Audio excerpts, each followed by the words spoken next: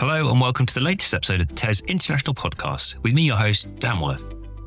Today's guest is Evelyn Twebaze, principal of Oak International School in Kampala, Uganda, who talks to us about the challenges and opportunities of leading a growing school, from hiring new staff, building accommodation for these teachers, and expanding classroom sizes. She also touches on the importance of ensuring teachers have a consistency in their teaching methods and how they work with children with special educational needs and disabilities. All that and lots more on the Tes International podcast. Evelyn, thank you so much for joining us for the Tes International podcast. Really great to chat with you. Before we go into the main topic of our conversation, just tell us a bit about you, your role in the school, how you came to be there, and a bit about the school itself. You know, what sort of ages are you working with and what are some of the sort of key focuses you have with your pupils? Thank you very much for having me. I'm very delighted. I'm called Twebaze Evelyn. My names are kind of organic. I am a head of school at Oak International School. I am a trained teacher by profession and I've been teaching for the last 10 years or 15 years to 15 years. I have taught in international schools in Rwanda. And back home in Uganda, I had an opportunity to train some teachers in Rwanda when they were transitioning from Francophone to English. So that is more about myself. I have been at Oak International School since its inception. It is fairly good, a young school. We've been in operation for the last 6 years or so. We offer the Cambridge curriculum. And we have a growing population of 168 children from the ages of creche which is about 18 months creche, to year 9 at the moment. So our classes are fairly small classes and we're a fairly affordable international school in Uganda, in Africa. Yeah, no, that's great. And are most of your pupils from like local families, or is it some expats in the country, or is it a bit of both? Yes, a bit of both, because we have a lot of mixed racial marriages. Mm-hmm. We have a lot of refugees that have come to our country from Congo, from Sudan, and they would want their children to have good education. So we have a mixed race, kind of, but mostly of African children, if I may say it that way. I don't know if that's right. Yes. So we have about 2 or 3 Caucasian children. Yes. Excellent. Oh, that sounds very interesting, and a very diverse cohort, no doubt. Excellent. Well, with that sort of scene setting then, which I think is really sort of helpful. Tell us a bit then about how we're talking about staff recruitment and retention particularly. So how do you go about that? Because again, tell us a little bit about the type of teachers you have. Again, are they locals from the country, or you've got international teachers coming in? Again, a bit of both. How are you reaching out to them and finding the right people for the school? Because I can imagine, coming to your sort of location, maybe not the top of everyone's sort of list of places to go, but actually probably a lot to offer them when they do come to you. When we started the school, we had local recruitment.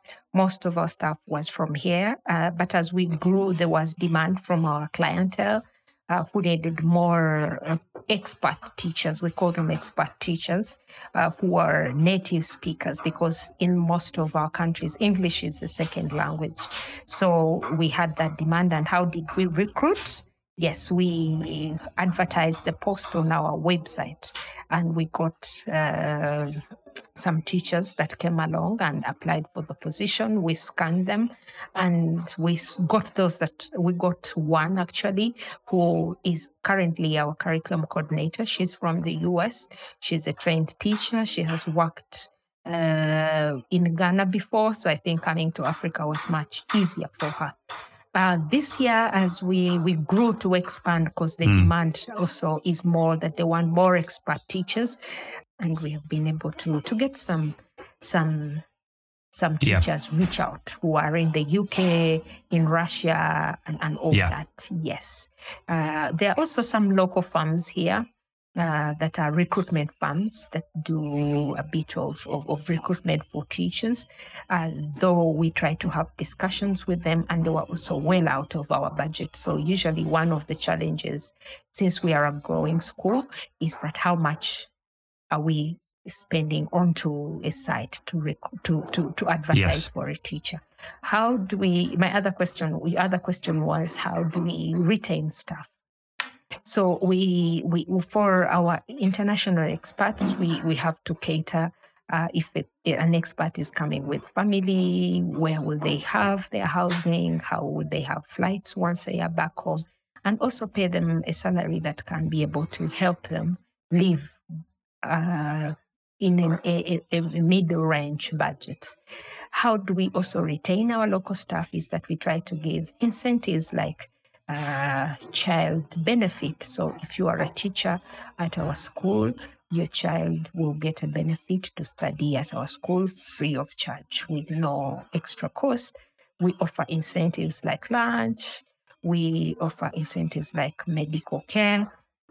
And we also do things like staff retention. How do we keep staff motivated? We have Teacher of the Month, where you will get a small package after you have been voted following our criteria of what we're looking at as the Teacher of the Month, and you will get. We also give out small packages on big holidays like Christmas, where we feel that maybe it's a time to give, and we give out family small hampers for things that people can use in their homes. And these are some of the things that we do. That's very interesting. And when you talk about when you're looking for staff to come to the school, and again, what are you looking for from staff? What kind of teachers are you after? Is it teachers that have been trained in a certain system, or is it that they're sort of comfortable coming to work in your sort of part of the world? What sort of things do you want a teacher to be able to sell to you almost? We're looking for a qualified teacher because we are offering the Cambridge curriculum. So we need a teacher that is qualified and is able to bring that knowledge to our school. Part of the reasons why we've been struggling, like I said, is that we're looking for creative teachers, hands-on teachers. So that is one of the things that we expect an international teacher or an expat teacher to bring to our community, to have a diverse of ideas on how if we have, maybe going back to also our teaching methods, if we are teaching mathematics, and we usually find the challenge that children struggle with understanding the concepts. So how best can this teacher bring out different ways of how do we teach these concepts, maybe a multiplication, addition, and cut across, give learner support, because that is also another challenge. So we're looking for a teacher that has a diverse ability and more ideas that you can bring to this community. And I think that comes with experience, with exposure, and with the when you teach yourself every other time and learn of the new trends that are happening in the education sector. Yeah. The other thing I wanted to ask you about was where you said about housing and if they have children coming with them or something like that. Again, how do you specifically help them with that? Is it something that you as a school provide accommodation for, or do you help them? Do you introduce them to people who can then help them find somewhere? I mean, how do you, as a school, because obviously, if you find someone good, like you're saying, you want to make sure they can come and feel settled and get on with the job. So how do you help with that? So apparently the people that we have had do not have family. It's just one person, and she came with her boyfriend. So I was able to connect them with some houses around, and they looked out and said, okay, this apartment, we like this apartment, we don't like for some reason or another. And we have a budget. We say if we're giving an apartment of, say, $300 a month, so we have to work within that budget. So yes, that is how we connect them. Or if you want to find a budget on you, or a place of your own comfort, we could give you that money and let you find what is more comfortable for you. Yes. And do you think that's something if the school grows, do you think, do you anticipate having to do more of that kind of work, or, or having to sort of help settle people more? Because I guess it sounds like the school's growing. So again, it's going to be a challenge, but a good challenge in the future, maybe to do that more often. Yes, actually, in our long-term plans would be maybe to build apartments for teachers so that you have a good, nice accommodation, so that if you're getting expert teachers, they have an apartment near the school where you can settle them. And that if they're okay living in apartments, they could stay there. Yes, so that is our long-term plan that we look at as we grow. Yes. I know it's a long-term plan, just saying, but would you imagine it would be on the school grounds, or would it be sort of nearby so they could sort of be around the school the whole time? I think nearby, not in the school, because our property isn't that big enough.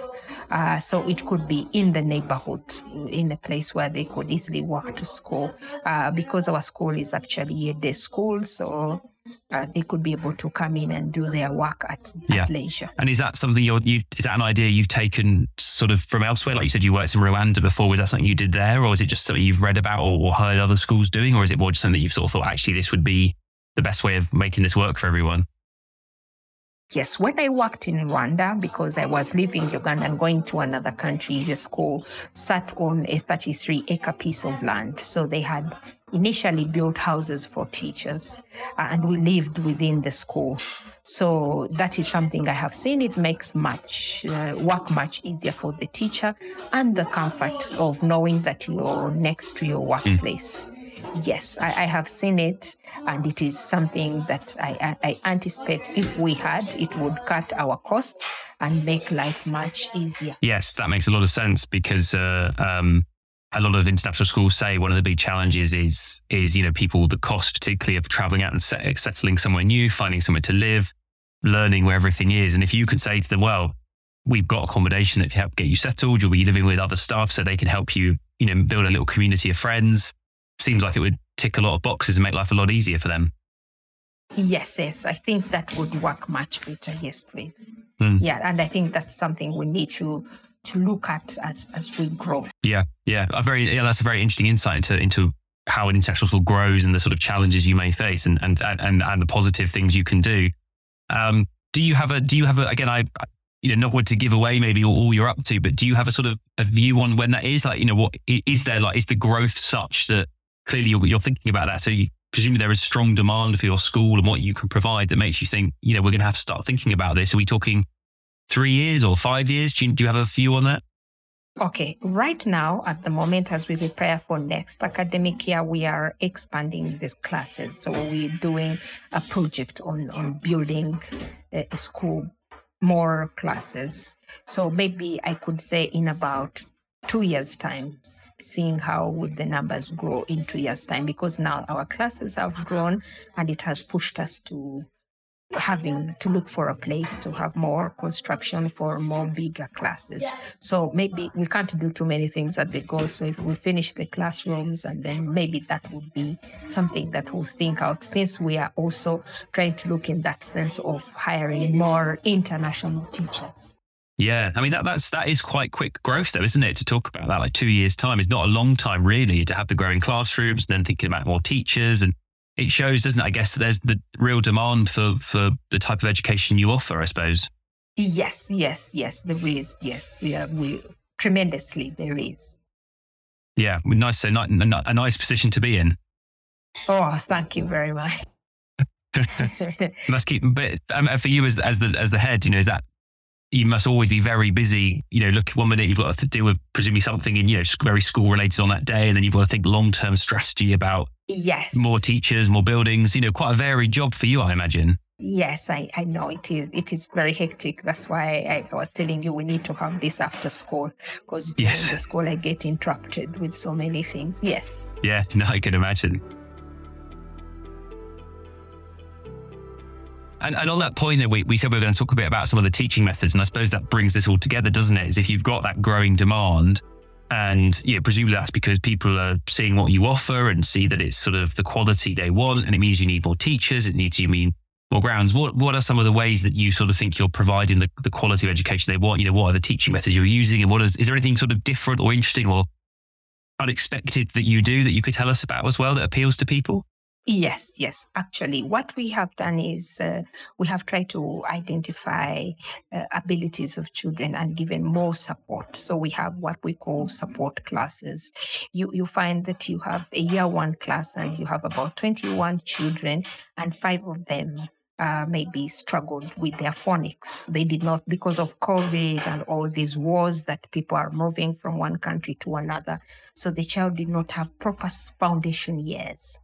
And the child is has grown and is about 6 years to 7 years. So the child is not able to go back to reception in the other classes to learn the phonics. So what we do is that we have put up what we call support classes, where we find time on our timetable and we pull out these children to have phonics classes. So I think that individualized plan of giving children more extra time depending on their abilities has been one of our selling points, and this is what we're looking at. Here in Africa, we have also initially, we did not know things like children being on the spectrum and all the learning disabilities, dyslexia. Okay, they're not disabilities, but how can I term it? Dyslexia and all that. So children were not taking care of those. So what has been our selling point is that we have been able to identify and give more support through our LSSS learning department. If a child is dyslexic, how can we help this child to learn? So we identify that problem and then help a child in that particular area to be able to make sure this child is able to learn. If a child is on a spectrum because the spectrums differ and maybe they're struggling with settling, they are very hysterical, what do we do? So we have brought in those different kinds of things that can cater to different needs of the children. And that is why we are looking at the teaching methodology, because initially when you look at our teaching practice here in Africa and in Uganda, is that everyone is bundled in a class and the teacher will teach. So the child, you are about one teacher teaching about 60 children, of which our classes are smaller. We work on the ratio. What is the ratio of teacher ratio to the children ratio? We have put in teaching assistants, which is not some of the things that happen in our local schools out here. It is rare for a school to be hiring 2 teachers in a class, where a teacher needs support, and the support of the assistant teacher maybe will be to work with the children that are not, that we call them low achievers, and help them to be able to achieve with the higher achievers, or be able to understand the concept at their own pace. Yes, that's very interesting, and a lot of things there. And some of the things you mentioned there, I mean, schools in England, are struggling with that post-pandemic, the younger pupils maybe not being up to speed on phonics, or not being as good at just not being sort of able to be in school and feel relaxed and not, cause problems with other students. That's something that's still a problem in the UK and indeed elsewhere. So it's interesting that, all over the world, those sort of problems exist. And also very interesting.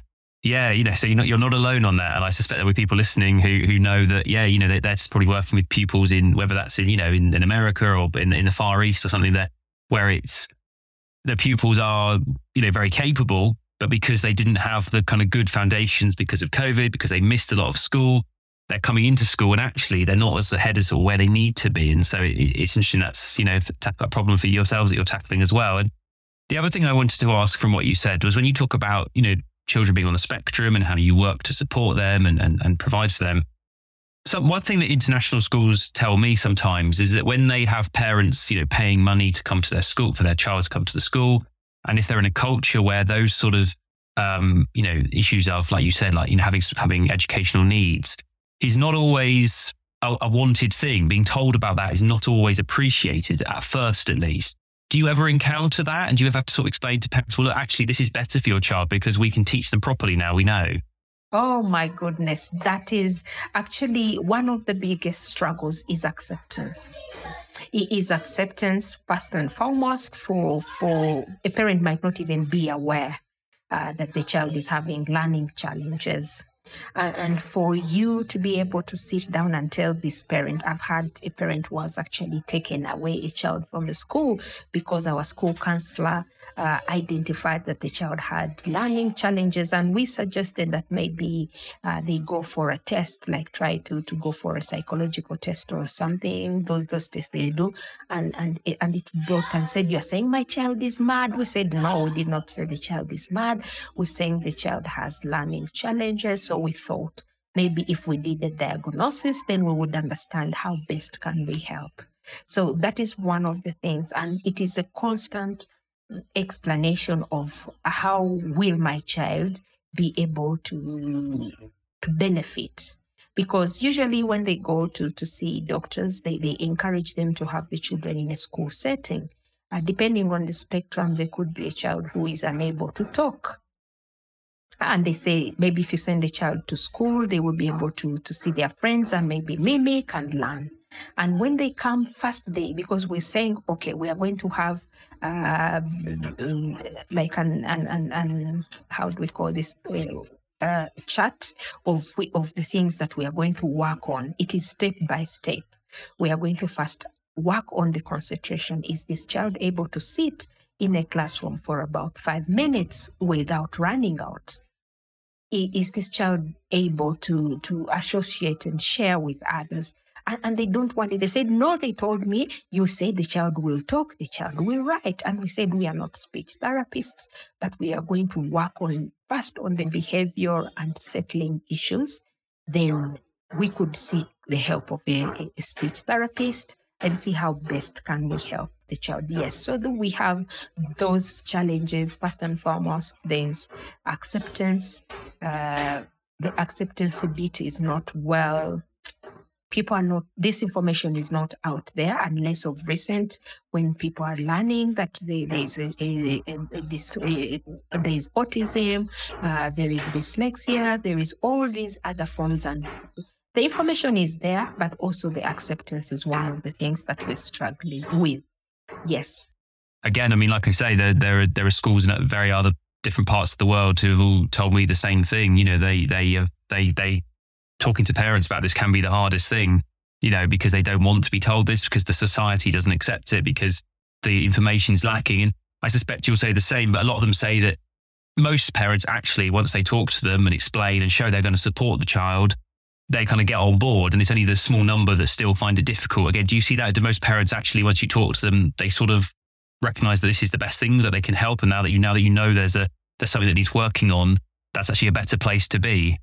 Yes, I would just give blanket examples that in my school, we have about 5 children that are on the spectrum and differently. But amongst the 5, I can see that 2 have accepted and they are okay and they're seeing progress and they are supportive.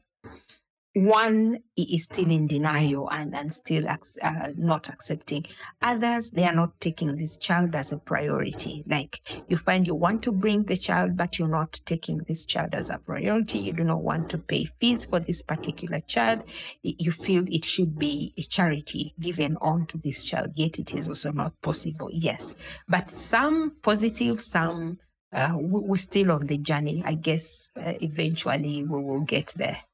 Yeah. Well, again, it's very interesting, isn't it, that you go to schools in places like Uganda, or I've spoken to people in Eastern Europe, in Asia, and actually the challenges are quite universal. You know, they're quite similar. They're different environments and so forth, but, you know, you're talking about the same things that they are. And I suppose it shows that, you know, being able to sort of share those stories and make other people think it's not just me who's focusing, I suppose, not just our school, hopefully is a positive for yourself and people listening to hear that. That's amazing, actually. I always find another challenge is that people feel when they take the children to maybe Europe or England or America, they'll get better services. So it's amazing to see that we share the same struggles yes. around the world. So yes. I mean, overall, then it does sound like, you know, for your school, it's growing and there's a lot of growth in terms of pupils, in terms of the staff, even actually the buildings and hope to accommodation. I mean, is there anything else that you're up to that sort of again, you sort of want to celebrate or tell us about, or do you think that gives us a good overall view of your school and everything you're up to at the moment? Okay, amazing. What is also good about what is amazing is that I'm very impressed with the professional developments that we're giving out to our teachers, where we're trying to bring a whole broader perspective on what is happening in the education world, on how do you manage mostly the teaching methods in classes, because you find that in our teaching colleges here, people have been trained one method, which is the lecture method, where a teacher will come and lecture. But you find that the demands have changed. The children want to have hands-on activities. The children want to be involved, and the analyzing of issues, not to cram. You find that our education systems also teach us to cram the book by the cover. If you said this, I'm able to cram this book when you ask me a question, which is ultimately not in the same context or something that I need to think about or work upon. And that is how we have changed our teaching system and try to teach the children to be practical into their lessons. If I am teaching finding my map, because we do the Cambridge curriculum, so you find most of these books have a map, say, of England, and they're saying this is a map to the bus stop and the places where it passes. So we like to tell our teachers to make the children transfer that knowledge into our local context and be able to have it. So I think that is a different way of teaching, that if I'm going to direct you where I live, I should be able to use our local locations and not go by what I read in the book. Because if it will tell me, I don't know streets in London, but I could say maybe Downing Street. I don't have Downing Street here. But because the book used that, so those are some of the things that we're proud of, that we are able to use. Say banana, we are able to use Scrabble in our classes so that they are more interesting and more hands-on. Yeah. Well, again, a very similar way of working that a lot of schools are trying to adopt, which is, like you said, that sort of making sure that the teaching is local and relevant to where you are in the world. So it's not this kind of generic way of teaching or ignoring your local community. And again, making sure that it's done so the teacher knows how to adapt the teaching for the class in front of them, rather than just, like you say, the lecture style, which is quite old-fashioned, isn't it? And I suspect it persists, but actually that's not really where it's going anymore. So yeah, that also sounds like a really interesting piece of work that you're doing there. And is that easy? Like, again, when the teachers that come to you, I guess you were saying they're mostly qualified, so presumably they sort of already teach that way, or have there been some that have come in, but you've had to sort of shape them to be a bit more like that in the way you want? Yes, actually, they come from our colleges here, I think, and that's a policy problem that they've been talking about, that our Ministry of Education has to kind of overhaul the teaching system and everything and move on to the new trends of education that have happened. So you find that someone is from college or university, and they have been taught that kind of style, which is the lecture method. So now that's why we have to do professional developments weekly to be able to bring these new trends and see how do you co-teacher with another teacher? How do you differentiate your lessons?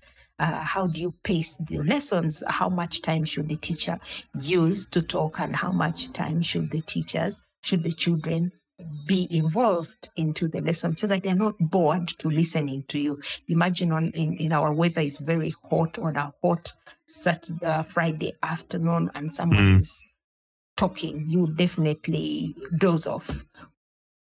Yes, so we're trying to adapt. Because the teachers are locally trained, so we try to bring these experiences, and that is why we're trying to source out expert teachers who can come with this other kind of knowledge out there, and they're able to also bring it into our communities. Yeah, excellent. And I suppose the last question, and if there's anyone listening to this who's thinking, I'd like to come and help, I think, obviously I've got the skills and it's a great part, an interesting part of the world I've never been to. Tell us something about, the school and where it's based in Uganda, that again, like as a place to live, what's it like? Like, what are some of the fun, interesting, unexpected things you can do that might make someone think, you know what, I might want to move there?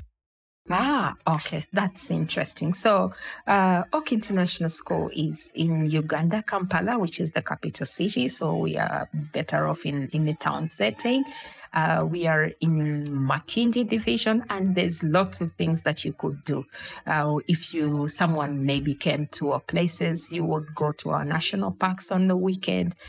We have the jungle, we have the chimpanzees, we have the most beautiful waterfalls and Maxon Falls. The food is very amazing, very organic. The people are very friendly. We say Kampala is a city of life. People party from January to December, regardless of the situation. So if you are a party animal, that is one thing that would fit into your palate. Yes. But most amazingly is that the people are very nice. People are very friendly. People are very warm.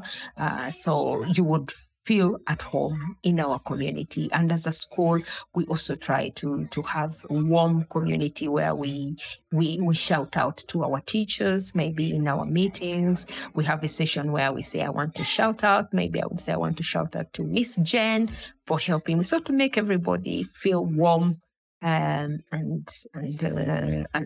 calm and at home. So yes, this would be the next place if you're out there and you're looking for a teaching opportunity outside UK, outside Europe, or any other part of the world, and you want to try a new experience in not a very, how can I call it, in a very organic setting.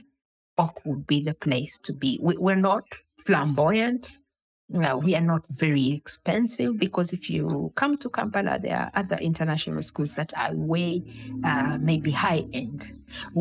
Our target market is that middle class citizen that would want to have a good education for the child, but then they don't have to rob a bank to do that, or they're not yes. a celebrity, or they're not a footballer. So they just normal people that would save their money and get a good education. Yes. Yeah. Well, there you go. It sounds like, if you're a nature lover, if you're a party animal, if you like a good, fun school environment, there's a lot of good selling points there. It sounds great. Yeah, sure. We'll Excellent. be more than glad to have you. So you just go onto our website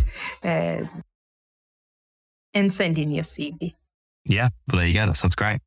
Well, thank you so much for chatting to us. Really interesting to hear about the work you're up to and the challenges and the opportunities. And it's clearly all going really well, which is lovely to hear about. So as I say, thank you so much for sharing, and good luck with all the plans and projects you've got underway. And thank you for having me. This has been a great pleasure to talk about our school and to talk about this teaching profession that I'm very passionate about. Thank you very much for this opportunity. I appreciate it.